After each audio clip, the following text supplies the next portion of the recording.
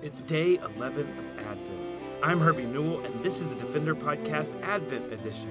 This podcast is a ministry of Lifeline Children's Services and exists to mobilize and equip the body of Christ to manifest the gospel to orphans and vulnerable children. Well, this is day 11, the preparation, and Luke's gospel says in chapter 1, verses 30 through 33, "And the angel said to her, 'Do not be afraid, Mary, for you have found favor with God. And behold, you will conceive in your womb and bear a son, and shall call his name Jesus. And he will be great, and he will be called the Son of the Most High God. And the Lord God will give to him the throne of his father David, and he will reign over the house of Jacob forever, and his kingdom there will be no end.'"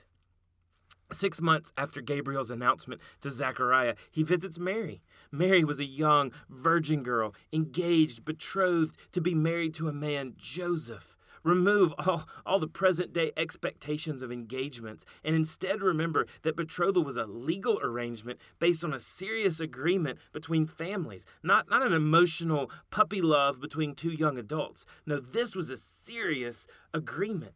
Gabriel visited Mary and said, "Greetings, O favored one, the Lord is with you. Do not be afraid, Mary, for you have found favor with God."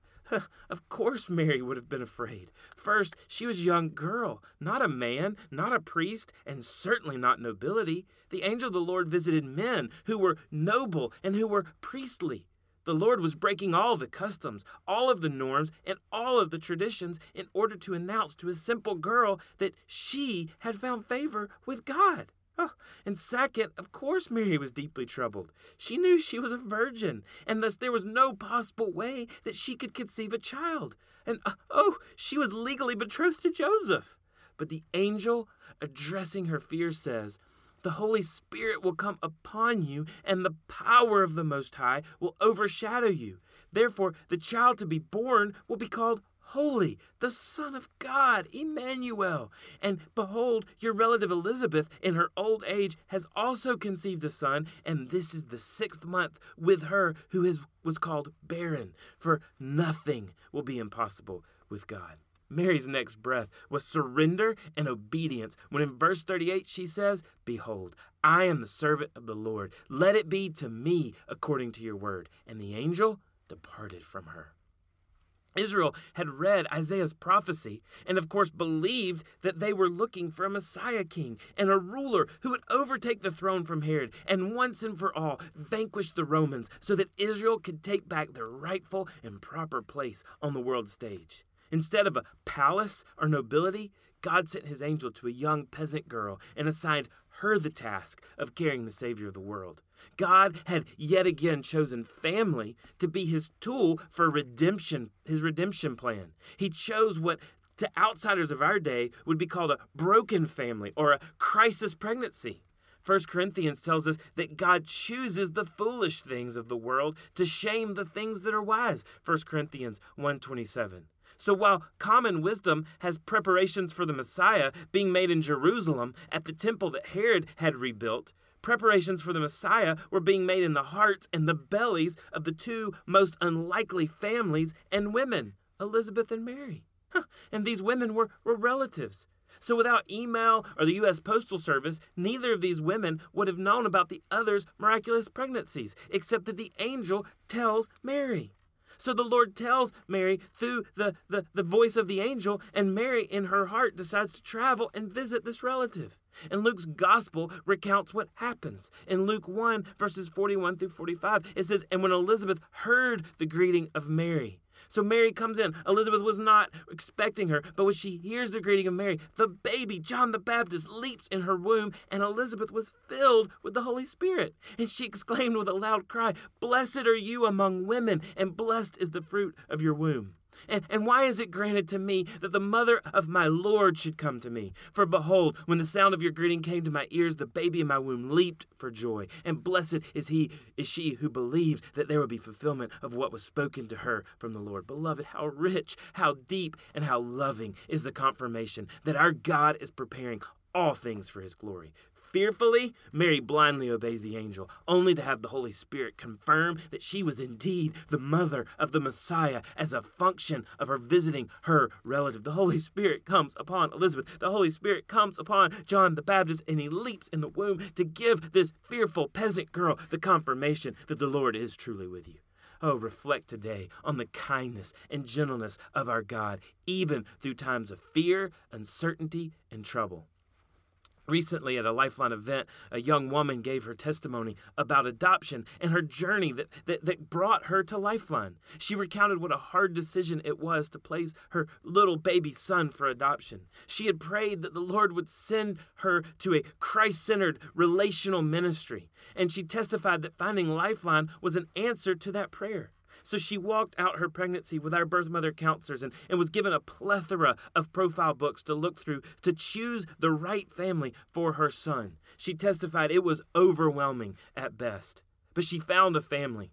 But out of the pile, she found a family, and she confessed, to pray that the Lord would give her confirmation.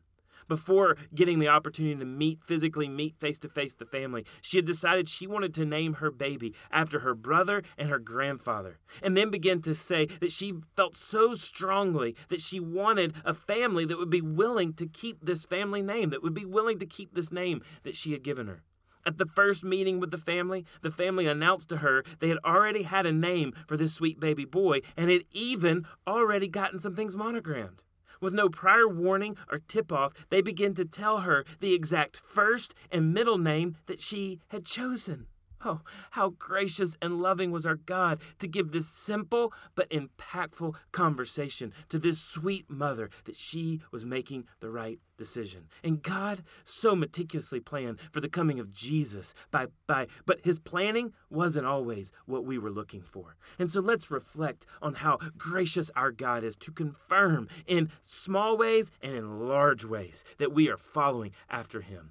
And so as we end this day, I love this song, Mary, Did You Know? And it says, Mary, did you know that your baby boy will one day walk on water? Mary, did you know that your baby boy will save our sons and daughters? Did you know that your baby boy has come to make you new? The child that you've delivered will soon deliver you. Baby Mary, did you know that your baby boy will give sight to the blind man, or will calm a storm with his hand, or that where he has walked is where angels trod? Oh, Mary, did you know when you kiss your baby, you are kissing the face of God?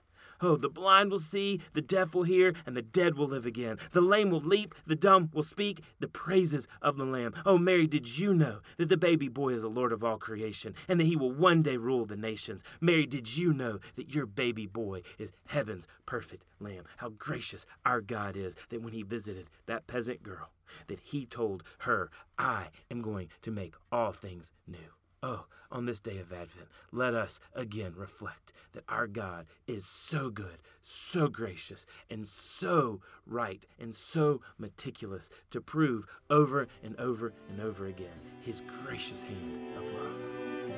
Thanks for listening to the Defender Podcast Advent Edition. Please visit lifelinechild.org/Advent to receive a free download of Lifeline's Advent cards and join us as we anticipate the coming of Jesus, our Savior.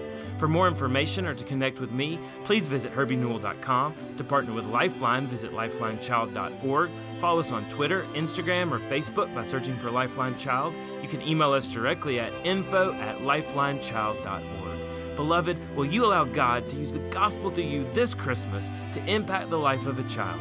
Please contact us because we are here to defend the fatherless. We'll see you again tomorrow for the Defender Podcast Advent Edition.